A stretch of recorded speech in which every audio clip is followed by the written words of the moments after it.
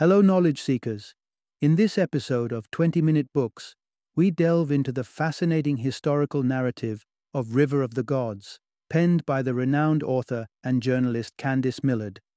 Published in 2022, this book transports readers to an era steeped in mystery and allure as it chronicles the daring exploits of two extraordinary explorers on their quest to uncover the source of the Nile, the world's longest river. Millard, whose eloquent writing has graced esteemed publications like the New York Times, the Washington Post, The Guardian, National Geographic, and Time, masterfully recounts this true-life adventure that rivals fiction in its intensity and intrigue. Known for other gripping works such as The River of Doubt, Destiny of the Republic, and Hero of the Empire, she brings to life a tale that is both epic in scope and deeply human in its portrayal of ambition, perseverance, and the indomitable spirit of discovery. If you are a history enthusiast eager to immerse yourself in stories from the past that have shaped our understanding of the world, or a travel lover inspired by accounts of exploration and human courage, River of the Gods offers a compelling dive into one of the greatest geographical mysteries of the 19th century. And for the modern navigator, accustomed to the convenience of smartphone apps and pinpoint accuracy, this book serves as a stark reminder of the endurance and ingenuity required by the explorers of yore. Join us as we unravel the twists and turns of this monumental journey into the heart of uncharted territory, all within 20 minutes.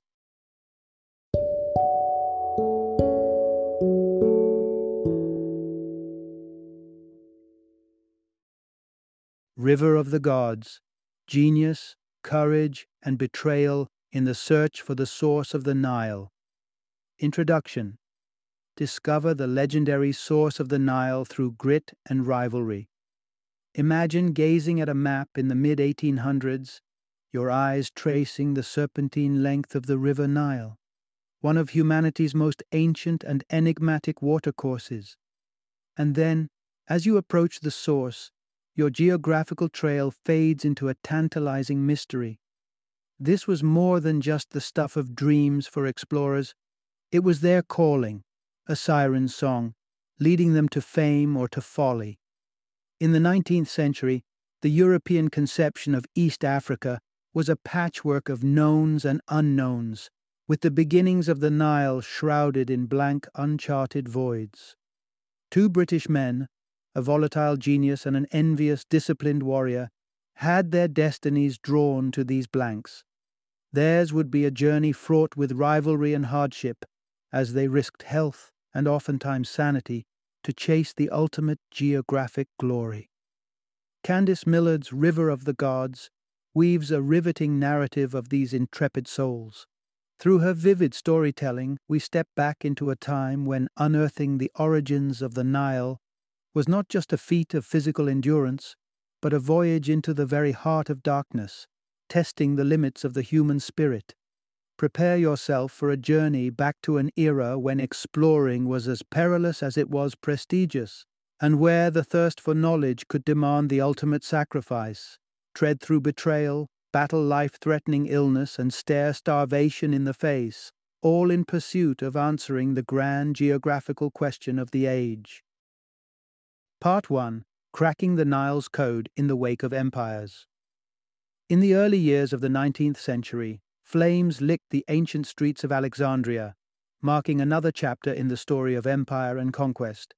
Amid the chaos of the Napoleonic Wars, the French invasion thrust Egypt into the forefront of European ambition and scientific zeal. Napoleon's armies brought not only firepower, but also a fleet of intellectuals hungry to delve into Egypt's enigmatic past, archaeologists, mathematicians, and linguists who peered into the ruins, probing ever deeper for knowledge. The enigma they faced was as resilient as the land's mythical pyramids, the writings etched across Egypt's monuments teasing with their inscrutability. The mysteries of hieroglyphic texts lay before them like an excavated but unopened tomb. As French power waned and their forces receded, what they left behind would change history. Among the remnants and rubble, the British discovered a key, the Rosetta Stone, an archaeological treasure yielding a triple script that offered a gateway into ancient thought. Returned to Britain, it stirred a resurgence of fascination with all things Egyptian and epitomized the age's hunger for uncovering lost knowledge. Yet, not all riddles yielded to such keys. One loomed, not written, but woven through the land, the source of the River Nile. The mighty river's beginnings haunted the imagination of explorers and scholars alike. Ancient civilizations had waxed lyrical about its elusive cradle. Traders and emperors alike had plunged into its depths, only to return empty-handed, leaving the exasperated Roman spirit to quip that the river's source was as unfathomable as the mysteries of the heavens. The age was also one of colonial fervor, where European powers saw the globe as a divinable chessboard. Among the prizes sought was an answer to the enigma of the Nile's origins, knowledge as enticing as it was elusive. With the White Nile's source still veiled in the unseen, the Royal Geographical Society of Britain understood the task required an overland odyssey, a challenge not for the faint-hearted but for the exceptional. They would find such a person in Richard Burton, a name destined to be entwined with the river's lore, a man embodying the spirit of an era where discovery was punctuated by danger and triumph was written through travails across unbidden lands. Part 2. Richard Burton, the Polymath Explorer. Peering into the life of Richard Burton is akin to flipping through the pages of an adventurer's journal, a narrative punctuated by curiosity, restlessness, and a fierce intelligence that shone brilliantly against the backdrop of the conformist Victorian era. Burton's life was a well-travelled mosaic, interspersed with the diverse tongues and textures of different civilizations. A British birth, a European upbringing, and a lifelong fascination with everything beyond his native shores primed him for a life less ordinary. His intellect, a finely tuned engine of comprehension, propelled him through numerous disciplines, a writer with lyrical prose, a connoisseur of cultural intricacies, a swordsman animated by grace and dexterity, and a meticulous surveyor of scientific puzzles. His talent was boundless. But above all, Burton was a linguist of extraordinary calibre, amassing the knowledge of over 24 languages and distilling their complexities into written guides. In colonial India, Burton's linguistic prowess placed him at the summit of all aspirants, cementing his status as an exceptional polyglot. Fresh from his disguise as a Muslim pilgrim to penetrate Arab mysteries, he turned his insatiable appetite for discovery to Africa's heart, the uncharted source of the Nile. Enlisted by the Royal Geographical Society for this colossal task, few were as aptly suited as Burton. With meticulous planning, he eyed Aden as his launch pad, peering towards the perilous Somaliland, where danger whispered from every shadow and recent history cautioned with tales of blood. Formulating his team in Aden, fate had presented a vacancy for his second-in-command. John Speke would be chosen to fill the breach. An embodiment of self-discipline and Victorian ideals of manhood, Speke's love for the hunt eclipsed pursuits of language or scholarship. Words and scientific devices did not enthrall him as they did Burton, and within his resolute frame, envy often found fertile soil. Thus emerged an incongruous partnership, a bond where discordance hummed beneath the shared veneer of ambition. The dynamic between Burton, the Renaissance man, and Speke, the embodiment of British martial virtue, would come to shape much of what lay ahead in their quest towards the Nile's elusive springs. As they journeyed side by side, it wasn't merely the land that stood uncharted, but also the contours of their evolving fellowship, fraught with rivalry and the relentless pressure of their monumental quest. Part 3. Preparation meets peril. Burton and Speke's ill-fated start. Anticipation heightened as Richard Burton and John Speke gathered their ensemble, a diverse group whose names would largely fade into obscurity despite their pivotal roles. Each individual possessed unique skills, from the essential porters and cooks to the knowledgeable guides and stalwart guards. Yet, as they congregated on Africa's eastern front, their numbers dwindled to a meager 40. a risky head count to venture into the unknown. Among this small convoy were guards, embellished with steel and musket, but novice in their roles, and while these hands were indispensable, they required compensation, agreed upon in silver bullion coins, a currency hailing from a century-old trading tradition.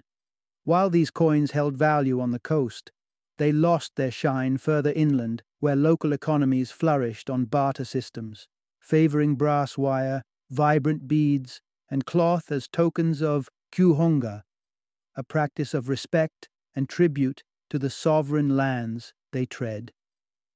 The equipment they amassed was equally as varied as their payment methods. The burden of tents, blankets, scientific apparatus, books, firearms, and more were shouldered not just by the team, but by a caravan of 50 camels and 6 mules, all guarded by sentinels under the vigilant eyes of Somali archers. Thus laden, the expedition poised itself on the brink of history, only to be met with abrupt terror. A night stratified by a violent onslaught disrupted their somber camp along the Somaliland coast, shaking Burton and Speke from their beds as over 300 Somali fighters descended upon them. Amidst the cacophony, the carefully selected 8 guards were overrun, and the 2 leaders, who had painstakingly orchestrated their journey, were thrust into a desperate skirmish for their very existence. The encounter's brutality forged a hasty retreat onto an Arab vessel anchored off the treacherous shore, but not before the conflict marked them with the scars of failure. Burton gruesomely injured by a javelin through his face, and Speke subjected to capture, torture, and near-fatal stabbings. Their hope for glory and the noble achievement of solving the greatest geographical enigma of their age now seemed like echoes in a void. Despite the meticulous calculations and preparations, the aspirants faced a harsh truth. Their pursuit of the Nile's secrets was thwarted before it had truly begun. Part 4. Healing Wounds and Deepening Divides. The scars of Somaliland marred more than just flesh for Burton and Speke. The bitterness of defeat hung heavy as they returned to British soil. The wounds ran deepest in the quiet storm of Speke's heart, where resentment for Burton festered. In the fray of battle, words had been cast that cut to Speke's core, challenges to his bravery and his worth as a man. Beyond the battlefield, the fissures only widened.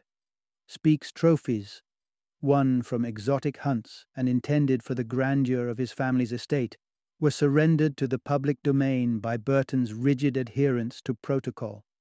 Equally galling to Speke was Burton's printed portrayal of him, not as an esteemed equal but a novice in both faith and tongue.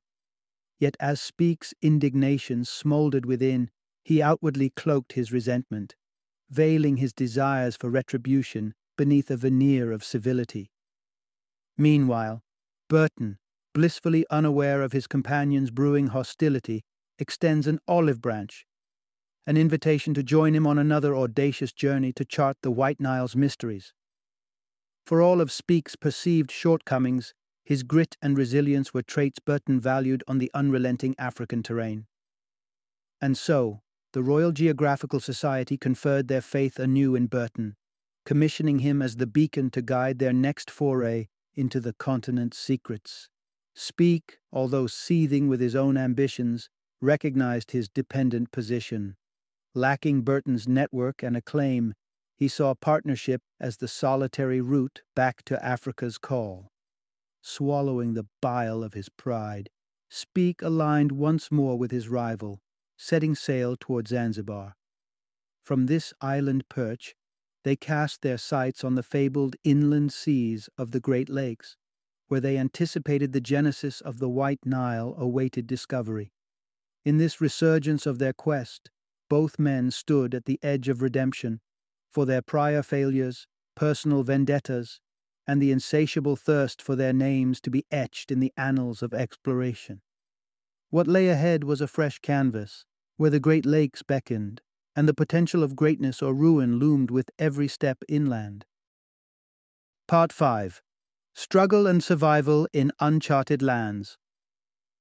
Amidst the equatorial heat and anticipation, Burton and Speke's company, far smaller than anticipated, embarks from Zanzibar. Limited to a lean troop of 36, their journey begins with the whisper of danger trailing them like a shadow, speaking of savage animals and unforgiving tribes lying in wait. This fear seeps into their ranks, sending porters scattering into the wilderness as panic takes its toll, reducing their numbers further. The expedition's advance is laborious. They are hobbled by sickness, injury, and treacherous elements. Time and resources are slipping away from them with every dragging day. It's during necessary pauses for recovery and amidst the arduous stomp through the terrain that they attempt to fill their ranks anew, coaxing others to join their relentless march towards Lake Tanganyika. But their advance falters. The grueling conditions, coupled with an unforeseen rapid consumption of their stores, brings them to the brink of exhaustion and starvation. The need for Tanganyika amplifies, a beacon of hope where provisions and perhaps a moment's peace might be found. Burton's affliction brings him to a near standstill, rendered nearly immobile by a vicious illness that leaves him in the care of weary porters. The weight of his incapacitated body is carried over rugged lands in a staggering testament to human resilience. It is during this time that Speke, absorbed by his drive and distinct from Burton, presses on with a side venture guided by whispers of another inland water, which he christens Lake Victoria in a brazen rebuke to local nomenclature. Without substantial evidence, he proclaims it the Nile's origin, a claim based on little more than conjecture. The beleaguered explorers face the inevitability of retreat, their bodies ravaged by disease and their supply diminishing with each laborious step. They must face the grueling return to the coast, a journey that tests Speke to the edge of mortality. Their venture, begun with aims of glory and triumph, limps to a close with tired bodies and a tapestry of unanswered questions, the mystery of the Nile's source eluding their grasp once more, lingering like a mirage on the horizon of their dreams. Part 6. The Nile's secrets unravel amid personal feuds. From the gripping wilds of Africa to the hushed streets of London, the weary travellers Burton and Speke retreated, both marked by their ordeal yet divided in their narratives. Speke, filled with steadfast conviction but lacking material proof, proclaimed the enigma of the Nile resolved, his claims echoing through the halls of debate, absent the whispers of confirmation. Amidst the foggy British backdrop, the strain between the two men crystallized into a stark divide. Words flew like daggers in the open air, with Speke asserting the victory over the geographical conundrum as his lone conquest, as Burton nursed his sickness in a tense shadow. In a twist of fate, Speke, the shadow to Burton's lead, garnered the support to command a fresh expedition, leaving the man to whom he owed much of his introduction to exploration out in the relational cold. As Speke ascended in prestige, Burton's vitality began its cruel decline, trading the wild expanse for a life constrained to tepid bureaucracy and financial woes. The student had outstripped the master. Speke, armed with his newfound fame and the official stamp of discovery, had his name inscribed in the annals he had coveted. Lake Victoria was branded as the Nile's fountainhead, his triumph etched against the backdrop of Burton's diminished presence. But the fickle nature of success soon revealed its face to Speke. His literary attempts to chronicle the voyage met with derision, necessitating a ghostwriter's hand to salvage the tale. Scientific critique gnawed at his credibility, and his propensity for disparagement disenfranchised him from former comrades. A much-anticipated debate loomed, promising to pit the verbal prowess of Burton against Speke's less polished oratory, a mismatch that thrilled onlookers. Yet the promised spectacle evaporated as swiftly as a desert mirage with Speke's untimely death, a shooting accident that cast a shadow of doubt and whisperings of a darker intentional act. As Speke's chapter closed, it marked the melancholic denouement of a saga that had consumed countless lives in its century-spanning narrative, the quest for the Nile's source. Speke may well have been the final name in a long lineage that started with bold Roman explorers, each called by the river's enigmatic whisper and paying the ultimate price for their audience with history. Final summary. The 19th century was a time when Europeans roamed the world with an air of ownership, driven by greed and a hunger for knowledge. Faced with the enduring question of the River Nile's source, a mystery that tantalized the curious for ages, the Royal Geographical Society dispatched the enigmatic Richard Burton on an expedition to unveil this geographic secret. Burton, a figure of immense intellect and strange charisma, embarked on a journey that would test the limits of human endurance. Alongside him was his apprentice, John Speke, whose own ambitions simmered beneath a veneer of loyalty. Together, they traversed hostile environments and confronted insurmountable hardships. And yet, the riddle of the Nile remained unsolved by Burton, the leader whose dream dissolved in the African sun. In an unexpected twist of fate, it was Speke, driven by a mix of envy and a desire for recognition, who claimed the prize that had eluded his mentor. He discovered the Nile's elusive headwaters. Nestled within a vast lake, he boldly named Victoria in honor of his queen. Despite the objections of local traditions and names, it was his word that echoed back to Europe, marking the end of a search that had consumed countless souls in its wake. Thus closed the chapter of one of history's grand pursuits, not in the collective triumph of a society or the singular glory of a trailblazer, but with the bittersweet revelation delivered by an apprentice who stepped out from the shadow of his teacher to claim his place in the annals of exploration.